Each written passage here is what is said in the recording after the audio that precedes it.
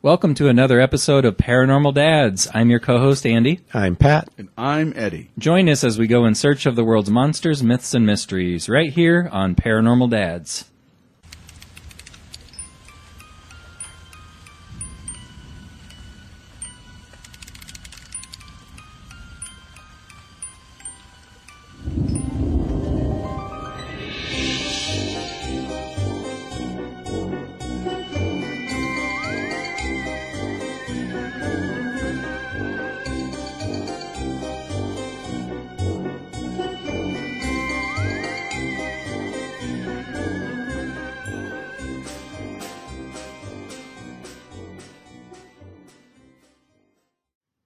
All right, welcome then to another brand new steaming hot fresh edition of Paranormal Dads. Why is it steaming? I don't know why it's steaming. I don't know. We found it in the woods.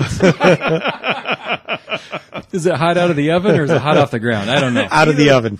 Either way, it's 2023, and we're coming in roaring hot with some new episodes and some new excited vigor for our show. Yeah, all new year. It's going to be fun. Do you guys have New Year's resolutions? Do you do those or not? Not so much. Me, no. Not so, Not so much. Pat's resolution is to make no more resolutions. Yeah. I kind of been doing I guess the best word I would say is New Year overlays. I want to kind of like the old school color forms or those little things you lay a little thing over it and trace it. I want to be me. I like me. I'm doing okay, but I want to kind of just add a little bit of a thing. Me, but 20 pounds less me. Yeah. Or me, but maybe a little more forgiving to me. Stuff like that. Just polish the edges. Yeah. Just round some edges off, dude. I don't need to resolve anything. I just want to kind of just tweak a thing. Well, I think anytime you start a new year, you kind of go into that mode where you're thinking, okay, how can I improve myself this year? What can I change to make myself happier, to make the people around me happier? Yeah. Things like that, Which is a far cry. I think that's a pretty common thing. And then you hit February and it just goes. Yeah, which is a far cry from me 10 years ago when I look up into the heavens and go, why doth I hate myself so much? What about me do I hate the most? No, this bringing the best to the table and then hoping you can kind of, bring your best to the people that you love and bring our best show to you. So we're bringing it. We're bringing our A game. And we start, as always, with recent sightings. It's me, y'all. Oh, boy. Pew, pew.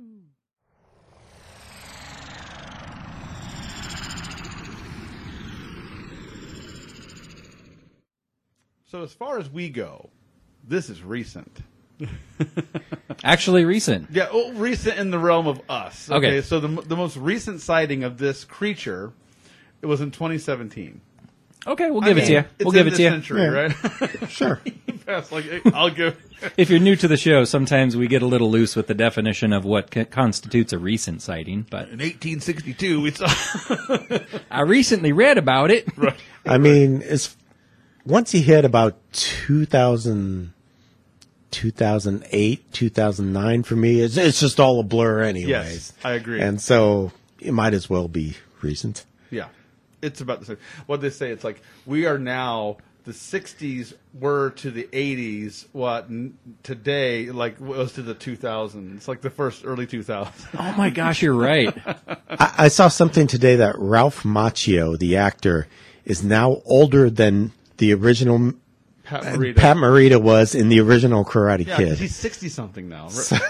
So he's older than the original Mr. Miyagi. Yeah. So that's mind-blowing. And just to make us feel really old, I read a stat that said when Jurassic Park came out in movie theaters, that was closer to the moon landing than it is to present day. Yeah. Oh, wow. Yeah. So now that we're all feeling old and ancient, what's the recent sighting, Eddie? Talk about New Year's. all pickle shoes. We're going to talk about something real fun. So what I decided to do this year was I'm going to dip into the jar of Eddie. Talking about New Year's resolutions, I'm going to mix up the mush that makes me me and hopefully get better at time reading. Time management skills. Time management skills. It's not Are your a- specialty, but you make up for it with other qualities, buddy. That's what my dating profile said online. So Jill knew full well what she was getting into. She sort of did. Like the first couple of dates, I got there on time, and after that, it was all downhill. Just to out you in front of all of our listeners, Eddie was 42 minutes late to record today. That's like some Mick Jagger stuff. That's like rolling in like, oh, I'm here when I'm ready. You're not waiting for me. I'm waiting on God. But it shows how much we love you, dude, because if we didn't, we'd actually be mad, and we're not mad. I just, you could take one of these delicious Coors Lights and put them in a sock and just hit me with it next time. That it won't happen again. I'm telling you that now. This episode is sponsored by socks to hit Eddie with. You thought I was going to say Coors Light. Socks. Hit Eddie with them. So what I decided to do is I reached into my own personal history. I'm going to basically draw from creatures, stories, and myths from different locales that I have lived. So that's kind of what I'm going to do. What's the point in traveling all over the place, having no home growing up, if you can't tell stories from those places that you lived? So I, for the first 10 to 11 years of my life, grew up in upstate New York. So I looked up legends and myths and all these things in upstate New York, which, by the way, there's aplenty. So, so we're not going to be hurting for any of those anytime soon. But one I wanted to go was a more obscure one, and there was a most recent sighting of this in 2017. It's called the Kinderhook Blob. Okay, so in Kinderhook, upstate New York, small town upstate New York, the first report of this was from 1962 from a 10-year-old boy and his 7-year-old cousin, Sherry. I'm reading a small article here from the Cryptid Wiki. There's a bunch of other articles about this. This was the best compendium of all the different articles I found.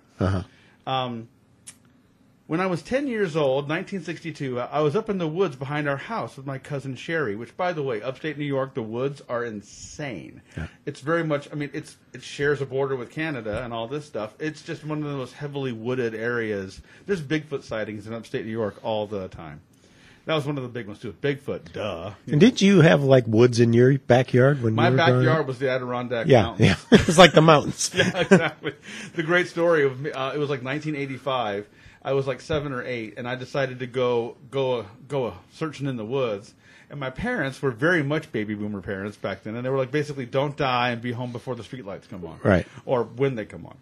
And so I'm like, cool. So I go in the woods, no cell phone, no compass, by the way, no idea where I'm at. And I just trump out into the woods, and I get turned around, and I decide to kind of go odd direction, and I pop out on another side onto a town I don't recognize.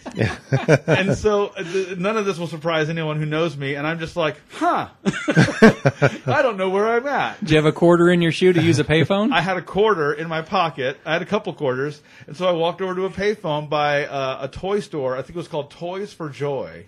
Not even a Toys R Us. It was a knockoff. We were upstate New York, man. We had a hobo doing puppet shows in the, and so I walked up to this store and used the payphone.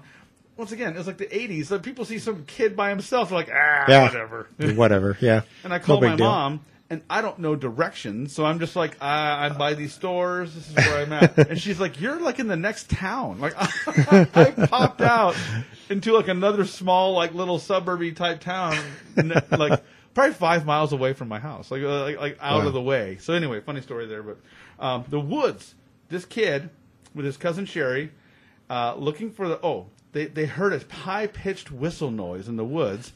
They would look for the source of the sound, and they described a white object peering at them from behind a tree. And all of these accounts, which are very far apart, so from 1962 up to 2017, there's been a total of six sightings of this thing. So not a ton. But all of these sightings are the exact same thing. It is a white object peering at them from behind a tree.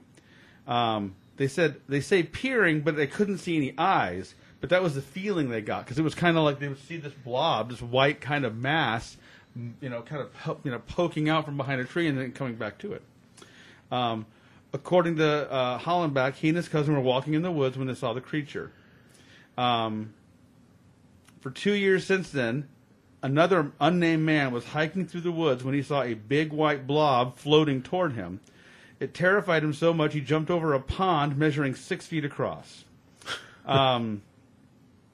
He pointed ahead to a white shape. Oh, and then they went back out there with weapons. He went to a neighbor. They got guns, and they went out to go find the thing. They saw it, dropped their guns, and ran away. The most recent sighting was in 2017.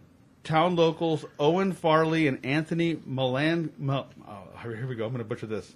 Malinowski witnessed the blob on a late-night walk. According to them, the temperature suddenly dropped around them. They heard a high-pitched screech, looked around and saw a 7-foot-tall blob, air quotes, peering at them from the woods, and then floated toward them at high speeds, causing them to run away. There are other sightings here. Let me do this one here, the Kinderhook blob. So this is a flying blob, not one that just kind of crawls along the ground. No, so it basically levitates, and there's everything from people thinking it might be extraterrestrial, a dimensional shift, or a flat-out ghost.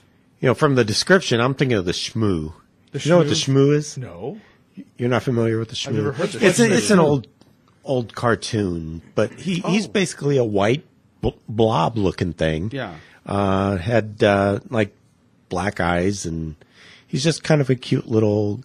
I think they used to have like Shmoo, like stress dolls where you could squeeze them. Yes. So check it out. Google it. Shmoo. Look up the Shmoo. The thing Sounds like a pet name you'd call your significant other. Hey, Shmoo. Hey, Shmoo. It's like Gesundheit.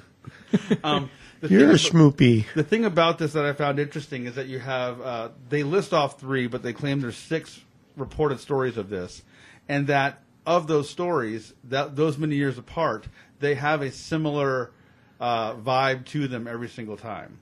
There's a behavior, if you will, to this blob. And that the other eyewitnesses have reported that you can't necessarily see through it either. It's not translucent. It's white, but it's not... Oh, yeah, I remember the Shmoo. That's the Shmoo.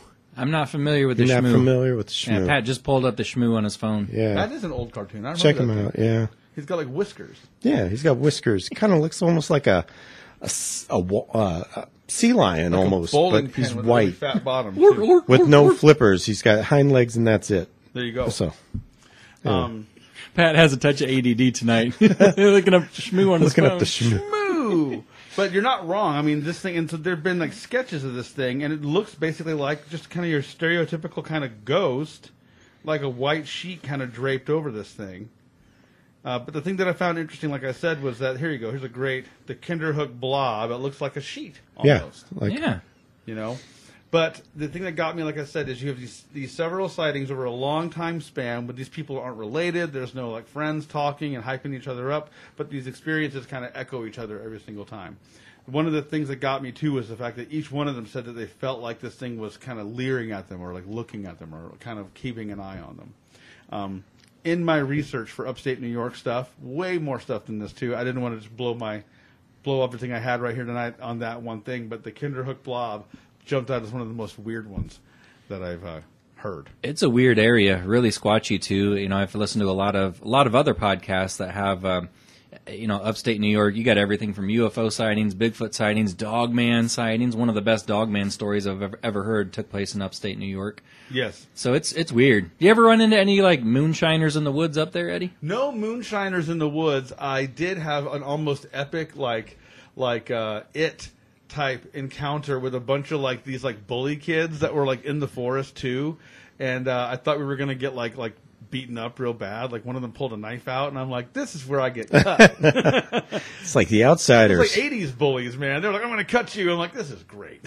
So It wasn't just like, I'm going to put a bad filter on you and put you on Exactly. Instagram. It's like, I'm going to cut you. internet like a bullying. fish. What's that? As you get shivved. Both leave scars, just in different ways, I suppose. This is the same time, and Kinderhook is not necessarily close to where I grew up, but this is around the same time where I would go out walking in the woods. And there was one specific time that I thought was really interesting where I went out really far in to a spot that I didn't normally go. Normally when I would walk out, it was kind of weird because it was like really forested, really kind of dense at the edge of where I lived.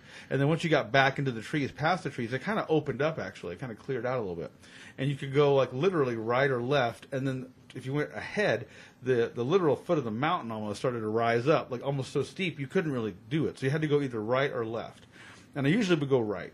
And I would kind of just follow it around and go that way. This time I'm like, I'm going left. And I went left, and I went back maybe, it's hard to remember now, but I walked for probably 15, 20 minutes, maybe more, and then got to a spot where I stopped, and I noticed all the birds, everything was quiet. There was no sound. That's never a good sign. Everything just stopped. Because they say that's a sign that there's an apex predator nearby. Yeah. And I remember stopping and thinking, and it's like I could just hear my own heartbeat in my ears. Just everything is it's so quiet, it's loud. You know what I mean? And I was like, I should go back. And I turned around and I just walked right back to that. It was just to this day, one of the most eerie feelings I've ever had. And to invoke your So Strange episode that I was doing the guest stuff on, that's around the same. Within a year or two of that was when that little goblin-y thing showed up in my house. Good thing you left upstate New York when you did. It's a weird, cool area, man. But one of the things, too, on this that I just saw on the Kinderhook blob, in one of the encounters, they noticed the white blob rise up and float above the treetops. Wow. So it's not a person in a sheet. No. And here. You'd be silly if it was a person trying to act like a person under a sheet or whatever, because you got guys out there armed. Yep. With firearms. You don't want to end up on the wrong side of that practical joke, right? Oh, it's crazy. Let's see here. Here's the other story I wanted to tell you about it. Here we go. In 1978, this is the third sighting of the four that I have here. Barry Scott and Russell Lee, who were both 14 at the time, according to them, the first sign something was out of the ordinary was the tramping outside of their tent. So they were camping out in the woods. They peeked outside the tent and saw an entity that looked like a white blob that was tramping, making a stomping sound, and floating at the same time. It looked more like a ghost than a typical blob, and they both agreed that it floated more than it walked. Barry described it as bell-shaped, and Russell described it as the Virgin Mary. So I'm assuming Russell might be Catholic. And then, the most recent was, Owen Farley and Anthony Malinowski, where they heard the temperature, felt the temperature drop and heard that high-pitched scream. They estimate between 7 and 10 feet tall. Wow. Floated towards them at a high speed. That's not something you typically hear about in ghost lore, that they're exceptionally tall. Not tall, certainly. Not tramping around, not making audible, loud noise. Yeah. And according to them, the tramping, like that, you could feel it in the ground almost, like an actual physical, movement. So, super interesting. I am fascinated now, the more that I get into some of these obscure monsters, these local ones. The Kinderhook blob for your consideration. That's awesome. Now, if you're pulling from local lore and legend of places that you've lived before, what's a little appetizer? You've also lived in Florida. I've lived in upstate New York. I've lived in Virginia. I've lived in Florida, and Nebraska. So there's 4 places technically to pull from. 3 of them just casual looking, and I didn't want to go for the obvious. I was looking for ones that were more local, maybe a little bit more weird. As a little teaser, there's one in Florida called Old Red Eyes, which is just scary, just saying that out loud. There's also what they call them. They call them the Sackbillies. Never heard of that one either. Sackbillies. That also sounds creepy. Yeah. There's also a haunted island in Florida, a small little island that was originally a plantation that is claimed to be haunted as well. And then in Virginia, which a little spoiler, you'll have a little hint of that in the next episode that we record. There are a lot of not alone with Mothman and other West Virginia type things, but Virginia in and of itself has a lot of its own weirdness as well. Weirdness galore. Yeah. Hey, did you have any Kinderhook blob sightings? Let us know, Paranormal Dads. It's time for pop, culture, and the paranormal.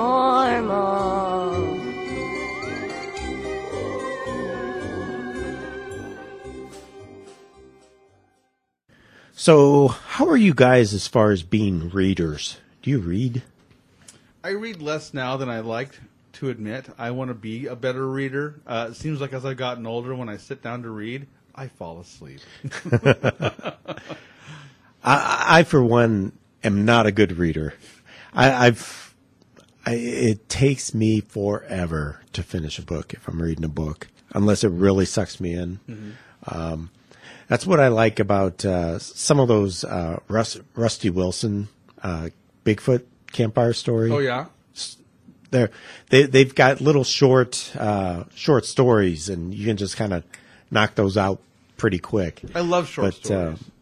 But as far as like long, even normal size books, I'm a terrible reader. Sure. Until this past year, I got a Amazon Audible account, and I've quote unquote read more books this year than I probably have in the past 20 years. It's great having them read to you. Yeah, because they read them to me, because you can do it while you're in the car and you're driving around and you're listening to your book. And I don't really listen to them too much at work because I can't focus on it. I kind of need to focus on the story, and at work I've got too much going on. I can't really do that. But what about you, Andy? Do you read?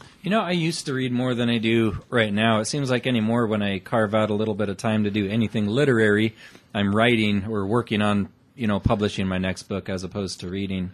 In fact, earlier today I was putting the finishing touches on what will be my next book, which should be out this springtime. But yeah, that's kind of one of my, if you want to call it a New Year's resolution. I would like to read more, even if it's just stories on Audible, because you'd have to think that's still good for your brain, even if you're not reading with your eyes. Yeah. At least at some level, it's probably benefiting your brain. Well, absolutely. By because you'll learn a lot when you're going through a book.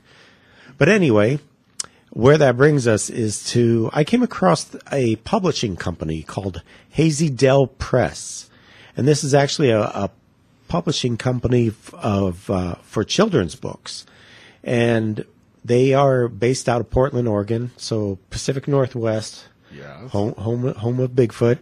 And what they do is they create thoughtful, hilarious, and stimulating children's books that appeal to adults as much as children. And they all kind of have a supernatural flair to the majority of them. So they've got I think a couple different authors and a whole line of illustrators that work with them. And so they make children's books things that include like Sasquatch, Chupacabra, Krampus, Mothman, Nessie, all the big monsters are included in their books. Some of our favorites. So yeah, I kind of wish these books were around when I was reading to my kids. They sound like a lot of fun. I actually have not read some of these books, but it sounds very cool. They'll sell the books both in like sets, so you can get 3 or 4 different monsters in a set. Those get a little pricey sometimes. They go anywhere from like $30 up to, $80 or $90. Like for the set? For the set. And the books themselves cost, around $16, $17 a piece.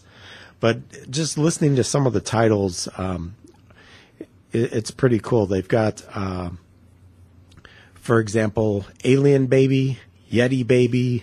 These are for the little ones, so like the 0 to 4 age range. Yeti Baby, Alien Baby. There's one called My Little Legend, and that's about Bigfoots. There's one about robots. It's called I'm Programmed to Love You. There's a pirate one. I Love You More Than Plunder. I'm Programmed to Love You is the title track of my album starring the Terrarium astronauts. So stay tuned for that track to drop. And just some of the artwork is really cool. So you see Bigfoot, like Bigfoot parents with their babies, and Nessie parents with their babies, and it's a really cool looking company. They one of their biggest authors is a guy. His name is last name Sullivan. Where's his first name? It's kind of interesting timing though, because pre-recording, Pat mentioned this, and I was like, that's crazy, because I've recently co-authored a book with my daughter Sky. It's titled Bigfoot's Big Birthday Party, and the illustrator that we've hired to do all the drawings inside the book, she's almost done with that process. Nice. But then after that, I've never published a children's book before. Yeah. So once we have all the content ready, I'm not sure what to do with it. I might have to check into this company, Pat. Yeah, they've got contact information on their website. You could probably contact them that way. But Kyle Sullivan is one of their main writers, and he's written such middle grade chapter books as Bigfoot versus Aliens, Krampus Confidential, The Cyclops Witch. Wow. And the Cyclops Witch and the Heebie-Jeebies. There's one called Werewolf, Their Wolf. It almost sounds Dr. Seuss-esque. Yeah. I love it. Get Dressed Sasquatch. This is one of my favorite titles, because I'm guessing part of this book was written in Spanish. It's Don't Eat Me Chupacabra, No Me Comas Chupacabra.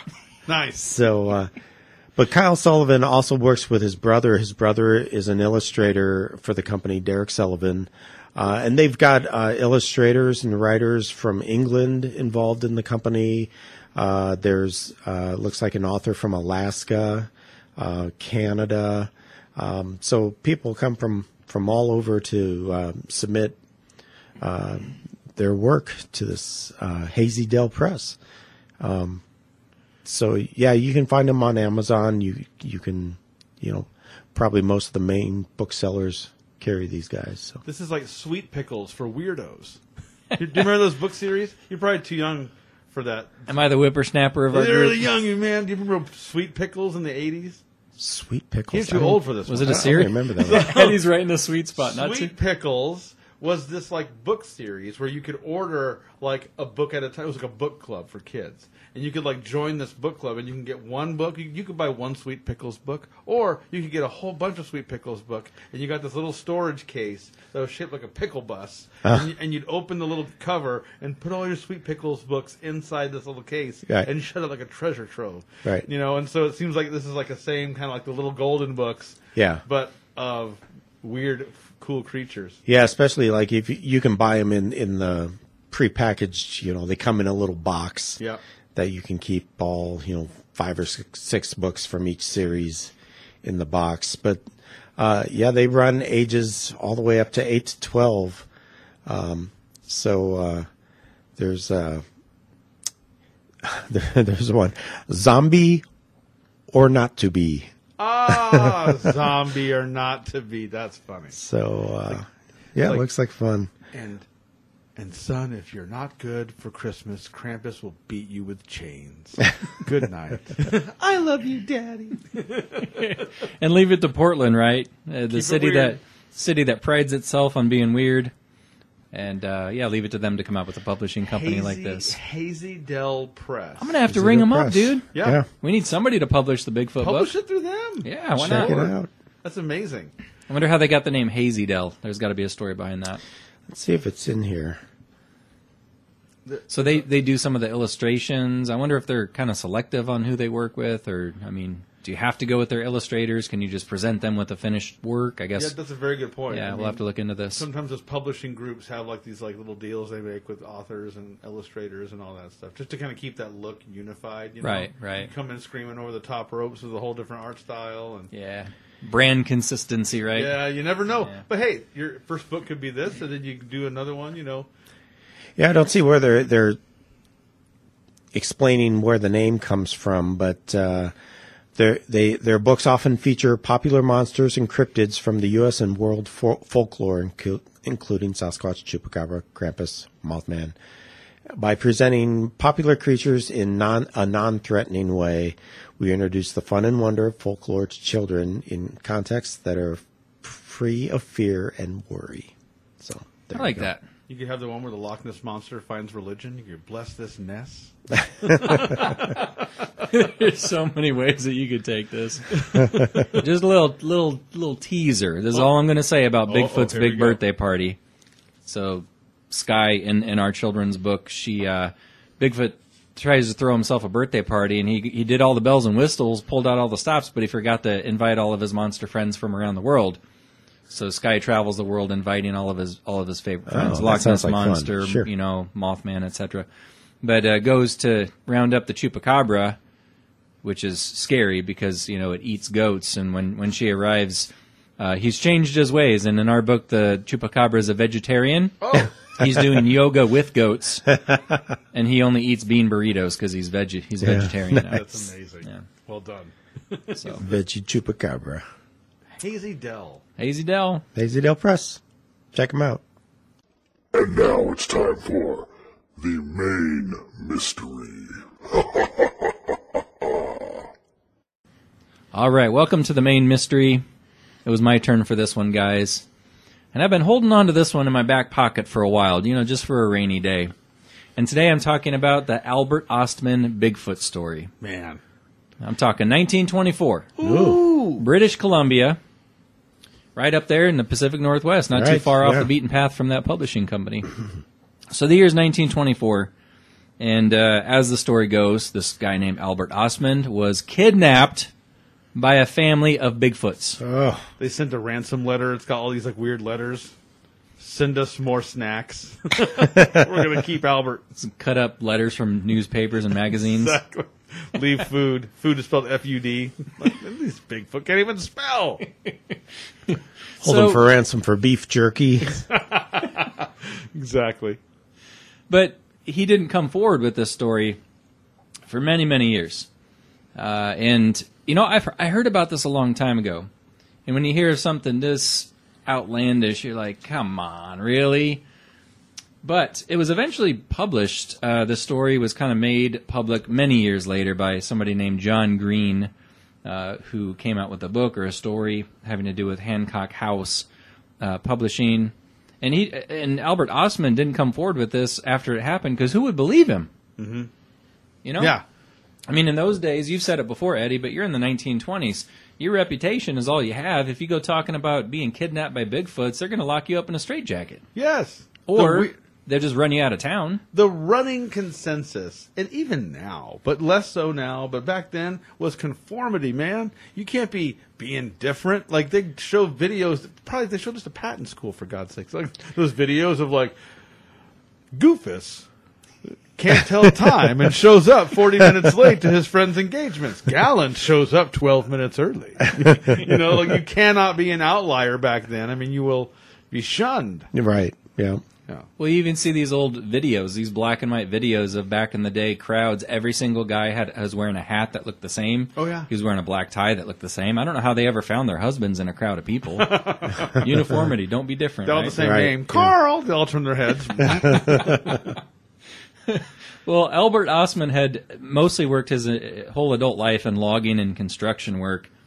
And, up there near this area of British Columbia, they have a lot of lost gold mines. And one was supposed to be at the head of the Toba Inlet.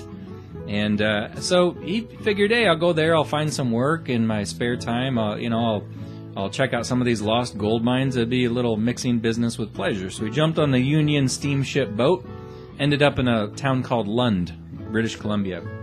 And when he got there, there was an old Native American gentleman who told a story about a white man who did pretty well in the area, found a lot of gold, kind of lived fast, died young, spent all his gold earnings at the local saloon buying whiskey and talking to women. But one day he went out mining, and this guy never came back. And it was theorized, according to this Native American guide, that, as the legend goes, they think this guy was taken by a Sasquatch and never came back. So he starts talking to Albert Ostman about this, and Albert had never even heard of Bigfoot. He's like, what's Sasquatch? What is that? And Native guy goes on to explain, no, they're big hairy men. They're 8 foot tall. They have broad shoulders and big muscles. And Albert, he's just kind of a good old country boy, down to earth. He says, hogwash. I don't believe in mountain giants, as he put it. So famous last words. Famous last words. Bigfoot cracks knuckles. Got him right where I want him. Bigfoot says, "Hold my beer." You're about to believe me, boy. So this Native American guide takes Albert out to where he wants to set up camp. They have dinner together around 4 o'clock. They make it to the inlet, and they camp there. The next morning, the Native American guy takes off and leaves Albert to do his thing. So, he went to the local supply store, loaded up on supplies. I mean, this guy was stocked. He went to the the storekeeper in Lund, who was really cooperative. He and Albert purchased ammo. He purchased 6 packets of macaroni. He got pancake flour. He got cheese, a slab of bacon, a bag full of beans, 4 pounds of prunes. 4 pounds of prunes. That dude is... He's going to clean himself out. I was going to say that sounds like a college student until you get to the prunes. Right. You just got to stay regular, Pat. That's the 20s. Got to stay regular. And he gave him a biscuit tin. You can't go into the woods without a biscuit tin. Need them biscuits, y'all. You can't be eating your prunes with no biscuits. So he estimates that his pack weighed 80 pounds. Ooh. So well, he goes out. 60 pounds of that was prunes. 60 pounds of prunes, man. How's your prune game, bro? How many pounds you got? How many kilos of prunes? Right. Right, so he goes out kind of exploring, leaves most of his gear, goes out with his rifle, just kind of exploring, prospecting, checking out the area. And 2 days later, he finds an exceptionally good campsite. Kind of thinks of it as like a semi-permanent camp. Sets up shop, unpacks all of his stuff. And he said he's not really a heavy, or he is, he's a heavy sleeper, so not much disturbs him throughout the night. Made a nice bed of pines to lay on, which is as good as a waterbed. He said he had it made. He wasn't planning on going anywhere. Man. So the next morning he wakes up. Ate a pound of prunes. Maybe he slept on the prunes for extra. My prune pillow. Turned it into prune juice. So the next morning he wakes up in his camp, and mind you, he's all alone. And all of his stuff was disturbed, disheveled, like someone had been, picked through it in the middle of the night. Strewn a boot? Strewn a boot, as they might say. So he was eating for breakfast he ate roasted grouse on a stick. Wow. This is why we probably need women in our lives at some point. Because before you know it, you're sleeping on a bed of sticks, eating some grouse on a stick. That's a mountain man right there. I wonder if he hunted the grouse the same morning. Wrung its neck with his bare hands. Leave my human hands at home and use my bare hands. I'm thinking nowadays they almost have like pancake on a stick, or like, it's almost like a corn dog, but it's like a pancake. Well, I'd totally do chicken on a stick for breakfast. That'd be all right. Yeah. A little grouse. I don't know about grouse. How about prune on a stick? It's a prune on a stick. But he wakes up with his whole camp all disheveled. Man. And he's like, what the heck? Found no footprints, but he thought a porcupine maybe had visited him. He calls them porkies. Porcupine. Why? I don't know. He has a weird vendetta against porcupine. I know who done did this. This was a porcupine if I ever saw it. Dang porcupine. Oh, check this out. So he noticed that 1/2 pound package of prunes was missing. Oh. He weighed them suckers too. He's like... Pancake flour is missing. His salt bag was untouched. Oh. But porcupines, apparently, they always look for salt. So he immediately ruled out, okay, it's not a porcupine. He's like, he holds the prunes. This prune bag's 1/2 pound light. It only feels 59.5 pounds. And he says he doesn't think it was a bear, because bears always tear the place up and make a huge mess of things. And so he kept a close eye. And these visits started to go on several nights in a row. So he eventually got a good idea. He took off his shoes, but he basically left everything else nearby. Like, he kept his rifle next to him. He went to bed fully clothed, just in case whoever or whatever this was came into his camp. He's just going to throw his boots on and cock his rifle, and he'd be ready to confront him. Yeah. Every porcupine's going to die. Every last one of these porkies going to get it. And he said, here's where the story gets strange, guys. Now, I have to admit, when I heard this story years ago, it was like eye roll. Oh yeah, guy kidnapped. And I'm a believer in Bigfoot, but you hear a story, you're kidnapped by a family of them, really? Right. But when I read this essentially like 11-page article, I got to the end and I was like, There's a lot of details in here that he doesn't really strike me as a creative enough guy to make up. I'll put it that way. But here's where the story gets really strange. So a couple nights later, he was awakened by something picking him up inside of his sleeping bag. Yeah, I think I've heard that before. That just pick up his bag and walk off with him. What? How convenient. They picked him up essentially like a sack of potatoes. Yeah. So there's a little Threw it over opening the at shoulder. the top of his sleeping bag. And they're just holding it like a grocery bag. Like a grocery bag. Just walk off with him. And he's just in there like a sack of prunes. You got a sack full of Albert. Getting Just stomping through Lund, BC, and he at first he said he was half awake, half asleep, almost like when you wake up in a motel and you're like, where the heck am I? Oh yeah, Right. that weird recalibration. He said at first he thought, well, it must be a snow slide or an avalanche, but then he was like, wait a minute, I remember where I'm at. There's no snow. And then he said he almost thought that he was on horseback, but whoever was carrying him, he could feel that they were walking bipedal on 2 feet. He tried to reason what kind of animal it could I could be. see him Porcupine. hitting against the back of the Bigfoot, just boom. His head's hitting his butt. Boink, boink, boink. He tried to grab his sheath knife and cut his way out, but he was like, basically, if you could imagine, he was sitting at the bottom of his he's like sleeping his bag. arms were like, he's like, Oh yeah, he's sitting on top of his knife. That's not good. ouch. The knife was under him. He couldn't get a hold of it. He had his rifle, and he had a good hold on He still had that. the rifle in the sleeping bag. No, he did, dude. He's in there. But he couldn't see where to aim it because he's in pitch dark. You'll pry this rifle out of my cold, dead hand. So he could feel at one point they were going up a steep hill because whatever was carrying him was breathing hard and sometimes would even give a slight cough. Bigfoot was wheezing. Bigfoot's like, this guy's been eating a lot of prunes. He's heavy. Okay, I admit, it was me carrying him. Poor Pat.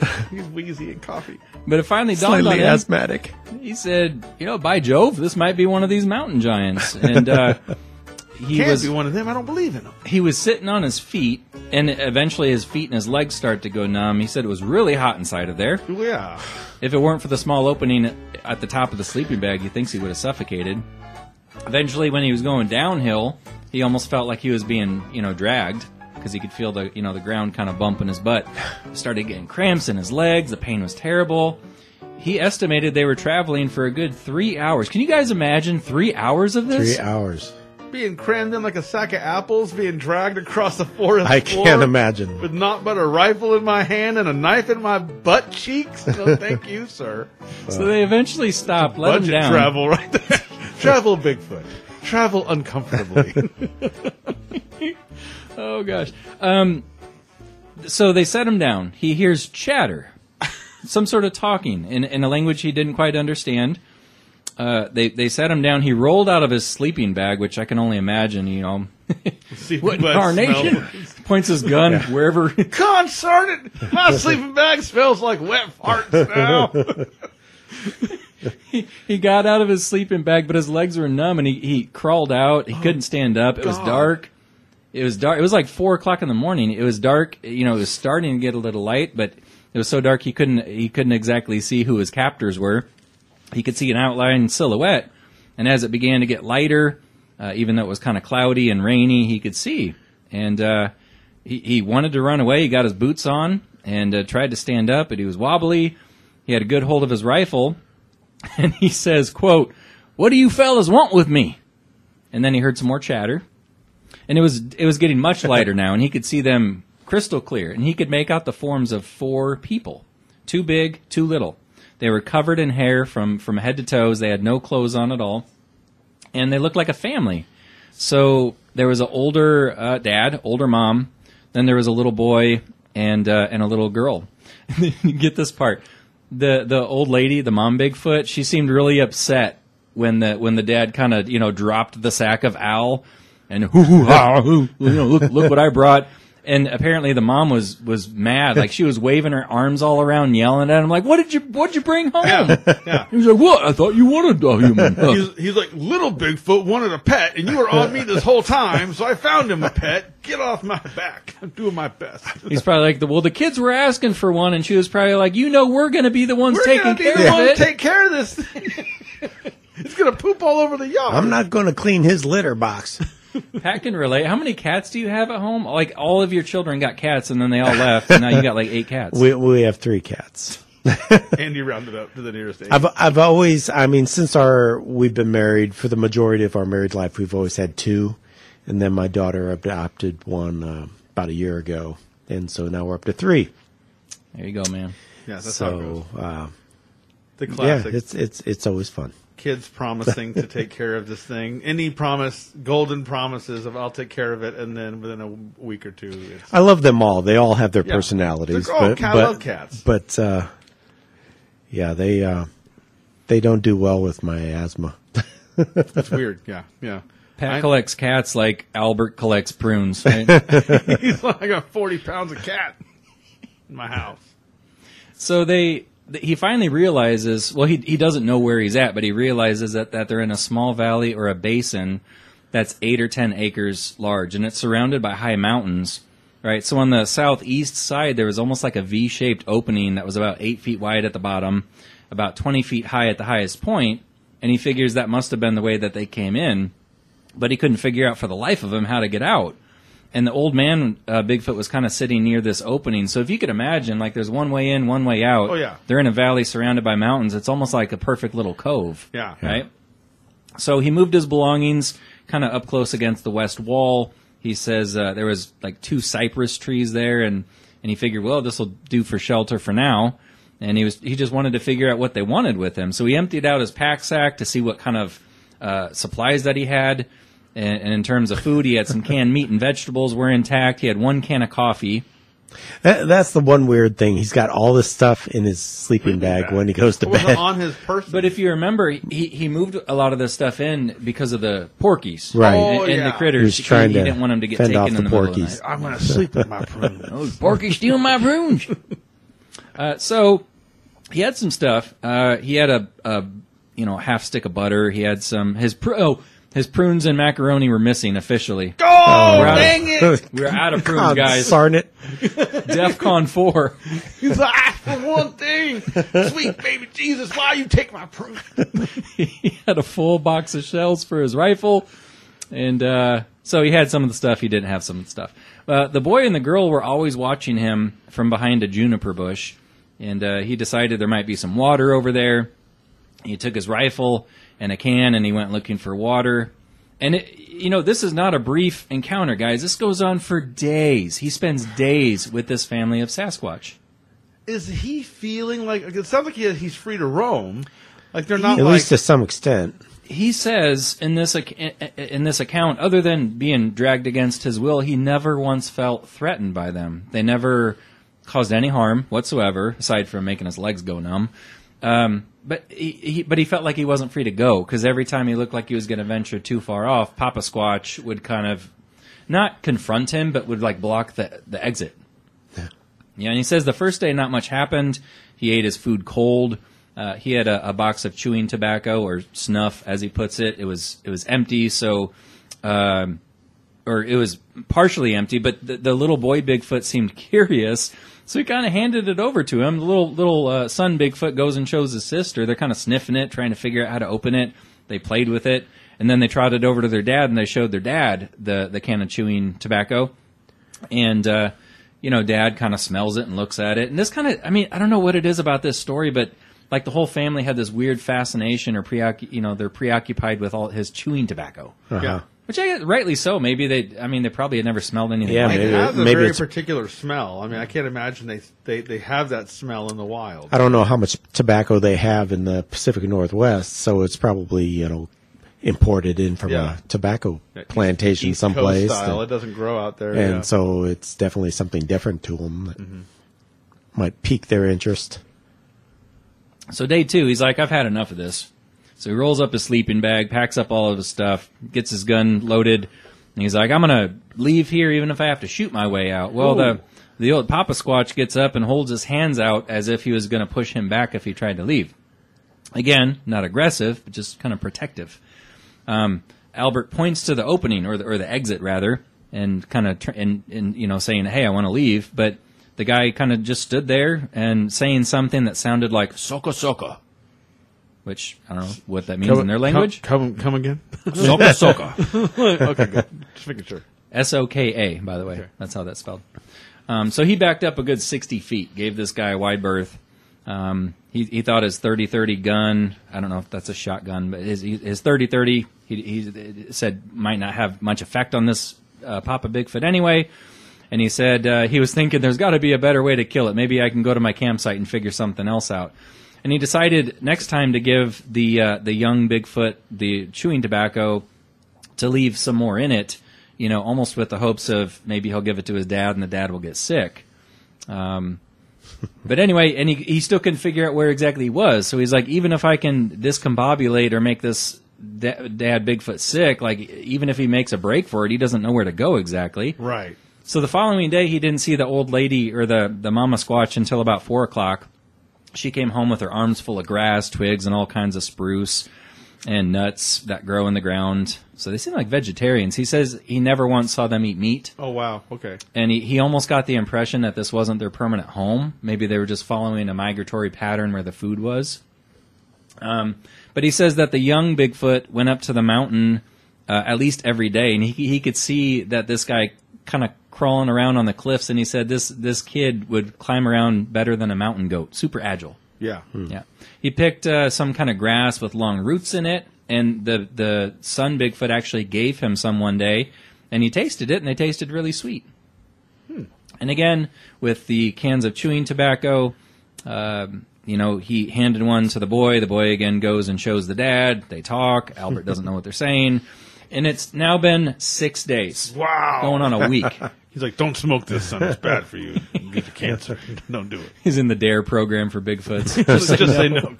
Just say sucker. But he feels at this point that he's almost making progress. Like he's earning a level of trust with them. And he just wanted to get the dad Bigfoot over close enough because he was sure if he could give him enough chewing tobacco that he would get sick. But he says the young kid was super friendly. Like it was an extrovert, basically. And he could have easily befriended the son and daughter Bigfoot. He kind of described the daughter Bigfoot as a little bit smaller, prepubescent, kind of is how he described her, with kind of like swooshed up hair. Like you could tell she was a female, but she was noticeably smaller. The boy, he estimated to be maybe 11 to 18 years old. That's kind of a big window there. Yeah, it's a big window. But he says he was a big boy, you know, about 300 pounds, about 7 feet tall. So he wasn't Chaka. Chaka he wasn't little Chaka. Chaka like prunes. Chaka like chaw. Chewing tobacco. Chaka like suka tobacco. But he says the son had wide jaws, narrow forehead. They had hair on their heads that was about 6 inches long. The hair on the rest of their body was short and thick in places. And again, the women's hair on the forehead, kind of like an upward turn that almost looked like bangs of some kind. Swoopy. And he said, and this is really interesting, he says the daughter Bigfoot was like so docile and friendly and just so approachable. Like if the dad wasn't watching, he says he could have easily taken her back to civilization. Like she just wasn't scared, but he couldn't in good conscience steal his kid. No, he couldn't. Yeah. Well, for multiple reasons. Like he was almost forming some sort of a human-like connection with them. They were clearly intelligent, but he's like, okay, even if this daughter followed me back to the city, like what's going to happen? They're going to put her in a zoo. They're going to study her. He didn't want that to happen. But the point that he was trying to make was she was so comfortable with his presence, she wasn't afraid at all. Right. This is kind of strange. She says the mama Bigfoot estimated anywhere from 40 to 70 years old. Again, kind of a big window. Wow. He says she was over 7 feet tall, about 500 to 600 pounds. But he says, now I'm going to preface this by saying this was the 1920s. People were not politically correct back then. They weren't awake. No. They weren't woke. But he says she had wide hips and a goose-like walk. She was not built for beauty or speed. And again, quote, some of those lovable brasiers and uplifts would have been a great improvement on her look and figure. You know, that's how they described Eleanor Roosevelt, too. So, in other words, I guess her breasts were swinging low. The old man must have been near 8 feet tall, big barrel chest, big hump on his back, almost like the silverback, you know what I mean? Powerful shoulders, big biceps, upper arms were enormous and kind of tapered down to his elbows. His forearms were longer than common people have, but still well proportioned. Apparently the dad's hands were wide, the palms were long, broad, almost like hollow, like made for scooping out water. Okay. And the fingers were short and in proportion with the rest of his hand. His fingernails were like chisels, good for digging up those roots. And the only place that Al said that they had no hair was basically on the insides of their hands and the soles of their feet and the upper part of the nose and eyelids. And he says he never did see their ears because they were covered with hair hanging over them. Oh, wow. Okay. And as far as the soles of their feet, I mean, pretty... I just noticed I'm holding up Bigfoot slipper. I'm holding up my foot as a demonstration. I'm wearing Bigfoot slippers right now, literally. Yeah. But he says the bottoms of their feet were padded like a dog's foot. Oh, wow. Yeah, so... Okay, pads. Okay. Now, this is really interesting, guys. And again, this is so much detail. If he's making up this story, he should be an author. He should be a fiction writer. He's got a lot of good storyteller in there. So he says to sit down, they would turn their knees out and like come straight down, and then to stand back up, they could do so without the help of their hands or arms. So if you could, almost like when a baby sits or a toddler sits down, they don't even use their arms; they just kind of squat, squat down, baby squat. Yep. And he says that one of the kids. It was kind of interesting. Like when the parents were sleeping, the son would almost play a game where he would get down in the squatting position, and then he would kind of swing, his butt low to the ground, and he would see how far he could jump in one fell swoop, in one motion. Ah. And he says the kid got up to like a 20-foot jump. Oh, wow. Just from a standing position. So they're powerful. He says the boy and girl were always climbing and doing exercises while mom and dad slept. Why Albert didn't try to escape when they were sleeping, I don't know. Maybe the dad was blocking the exit way. Just terrified of getting caught, probably. What would happen? So, again, he never felt mistreated, never felt threatened. But one morning after breakfast, both the old man and the boy came and just sat a few feet away from him. He got his coffee pot boiling, pulled out a box of chewing tobacco, and before he even had time to close the box, the dad finally reaches for, grabs a pinchful, swallowed it in one gulp. Oh, no. He could immediately tell that the dad Bigfoot was getting sick. He grabbed the coffee can that was kind of lukewarm by now. The dad, that is. He grabbed the coffee and gulped that down, but that did no good. That made it worse. He started squealing like a stock pig, and he was just kind of rolling on the ground in pain, his stomach ache. So Al grabs his rifle, says to himself, this is it. Like, it's now or never. He kind of springs to his feet. The dad Bigfoot suddenly wants water. He's running all over the place trying to find a watering hole. So Albert took that as his time to pack up his bags, grabbed a few of his cans, threw it in his pack. You weren't packed yet, Albert? God dang it. Well, he had no prunes left to pack. He's like me. He wasn't ready at all. Not at all. So the young Bigfoot runs over to his mom, informs her. She begins to holler and scream. He make a break for it towards that exit, and the old lady was following right behind her. He takes his gun and he kind of fires a shot like over her head, just almost like a warning shot. She apparently had never seen a gun because she looked terrified and retreated right away. He makes it down, kind of like he shimmies down from this area, runs like 3 miles in world record time, he said. Yeah, I can just see the mom chasing him with a broom or something. Coming at him. Hair and curlers. What'd you do to my hubby? You poisoned my man, I'll kill you. So as he came over a ridge, he could tell that he was near Mount Baker and that he was going in the right direction. He rested there for 2 hours till it was 3 p.m., and then once again he started down the mountainside after he could catch his breath. When he got to the bottom, he shot a big blue grouse. Again with the grouse, man. He wanted some grouse for breakfast. Yeah. Grouse on a stick. Grouse is the word. Grouse on the stick.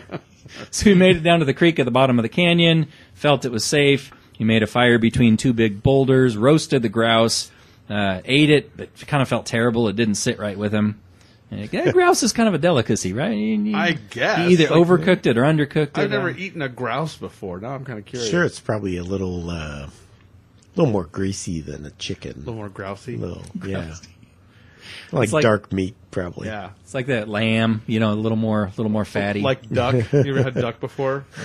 Yeah. I'm not shaking his head. I've had a few opportunities in recent years, and I had a duck one. I'm like, hard no. I'm not doing it. So, I mean, he books it, guys. He's going for a good clip. After 6 hours of running and trying to find civilization, he hears a motor running. There was a logging crew. He convinced them that he was a lost prospector and did not tell them that he was just kidnapped by Bigfoot. But anyway, the following day, he came down to a camp on a Salmon Arm branch of the Sechet Inlet, and that's where he got on the Union boat back to Vancouver. And again, that was 1924. Didn't come forward with a story for many more years. But again, like I've said, guys, why... That's a lot of details. It is. It's a lot of details. It's a lot of details, and it's one of those things that, like, yes, I mean, if you're going to tell a tall tale, it's good to put details in to, like, really sell the story. But again, this is especially, even now, honestly, it's like your reputation can really ruin you if you are seen as someone trying to lie to get attention. And so, and even more so back then, I think, frankly, it's like, you wouldn't be able to be taken seriously anywhere if it found out that you were making stuff up just for attention. So I feel, and to sit on it that long, it just seems like an odd, call, Yeah, agreed. And on the Bigfoot end, I mean, we know, they're smart, and would be able to recognize a human as close to them, and not willing to, be mean to him or anything like that, but probably more curious, like, what is this thing and what are we going to do with it, kind of thing. And the other thing you have to ask yourself, what were they intending on doing with him? That's the funny part. Clearly they didn't want to hurt him. Yeah. Was he a pet? Yeah, I don't know. That's almost like...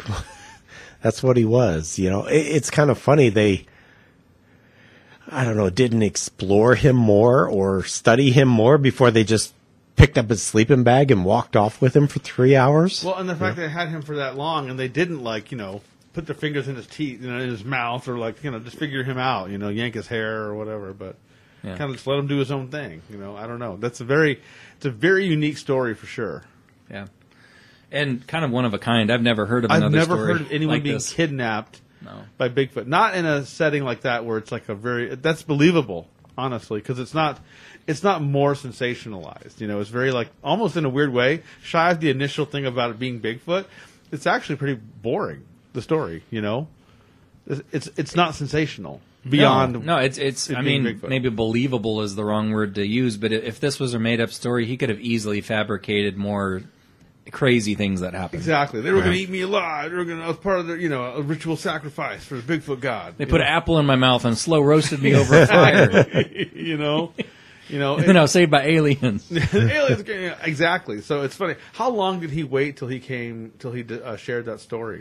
It's out there somewhere. I'm not sure. This story, and I think this is part of a book that I was actually reading. Came out in 1978, but wow. Now he could have came forward a few years before that. So I'm trying to say I don't know how long he sat on it, but it was a good little while. Yeah.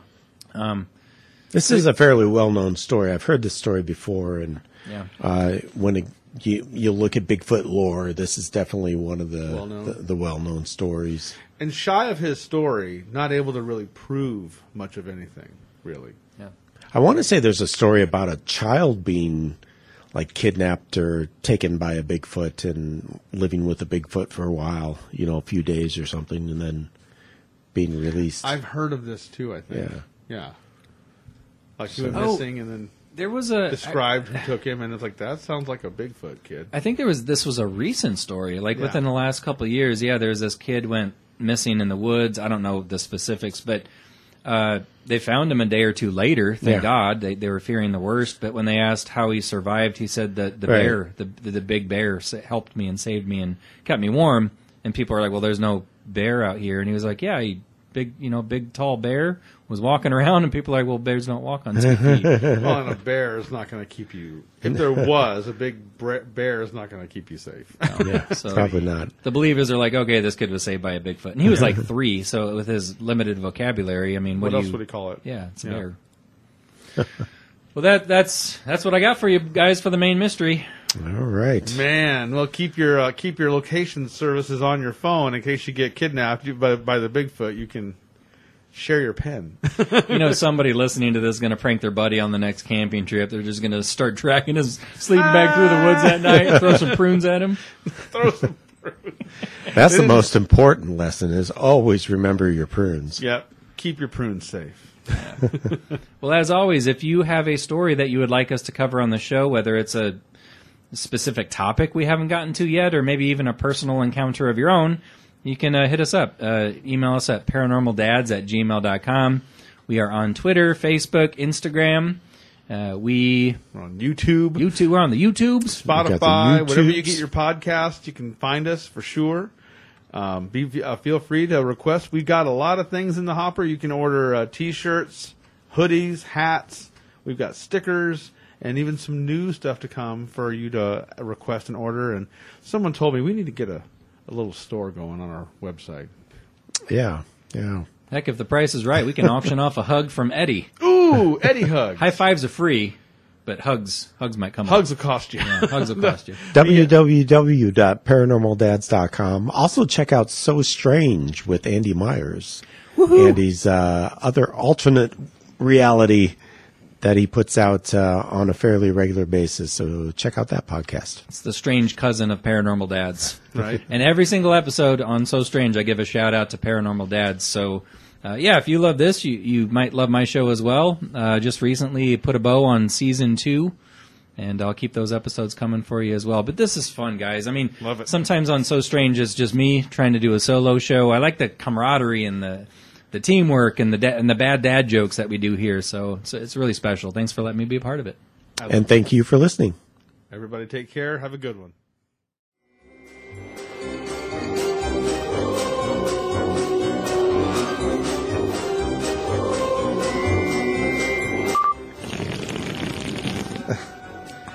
Now you got to swish it in your mouth and spit it out. And the static jumps in. Oh, did it? Is it the aluminium? Maybe. Is it aluminium? Aluminium. Okay. Brits. Are we good? Adding letters. Okay, let's try. I'm going to talk about this loud. Yep, that's good. All right. I tend to get a little too hot and spicy. It's exciting. Taco Bell fire sauce. I need to bring it down to a mild. Dude, I love your shirt. Thanks. I don't wear it anywhere in public because I don't want to get shot. I still love it. I can wear it at home with my Bigfoot slippers. Oh, we're all wearing nerdy stuff. That's because we're nerds. See, Pat has a Baby Yoda. I got a Baby Yoda I have shirt. an alien, and Eddie has a astronaut in a jar. As they do. I mean, come on. Who doesn't like a good terrarium astronaut? That's the name of my jazz fusion band. And you two both snagged Terrarium astronaut. amazing women. So, I mean... Exactly. Yeah. If you can't love us at our nerdy, you don't deserve us at our extra nerdy. All right, you ready? Let's do it. Old One Take Myers. Boom! Suck it. Suck it, Bigfoot. Why did I say suck it? I don't know. Bigfoot's like putting his hands up. What did I do to you? What did I do, man? What did I do to you, man?